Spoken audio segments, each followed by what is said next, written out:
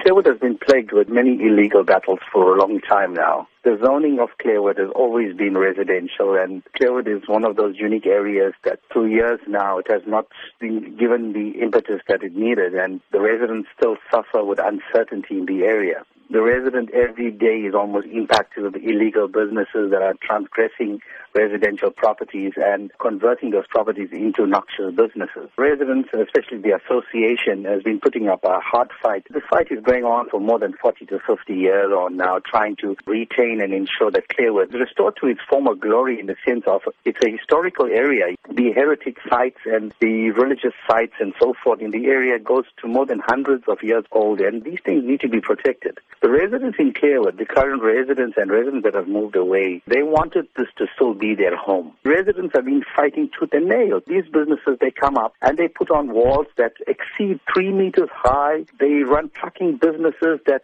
really impact on the area in the last 6 years on now.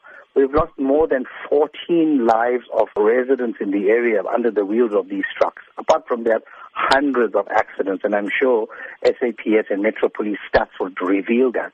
It is factual. Apart from that, it is the intimidation that sets in from these illegal businesses to the residents. It's become really frustrating to the residents. When Clairwood tends to decay in such a state, the neighboring communities like the Bluff, Wentworth, Merebank, and Spingo needs to be alarmed as well, because it seems that there is an agenda.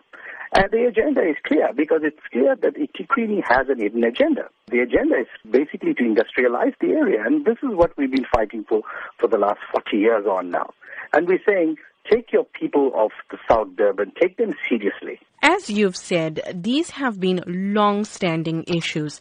But where does the solution lie? I think the solution lies with land use management and town planning. The community of Clairwood has been here for more than 150, 60, 70 years on. And we're saying, while we are still living, we need the services, we need the sort of attention that we deserve. We have now decided to take this matter to the courts, because we believe it is a right of the residents to retain this area. It is probably the last historical area of our forefathers, and we need to protect this heritage.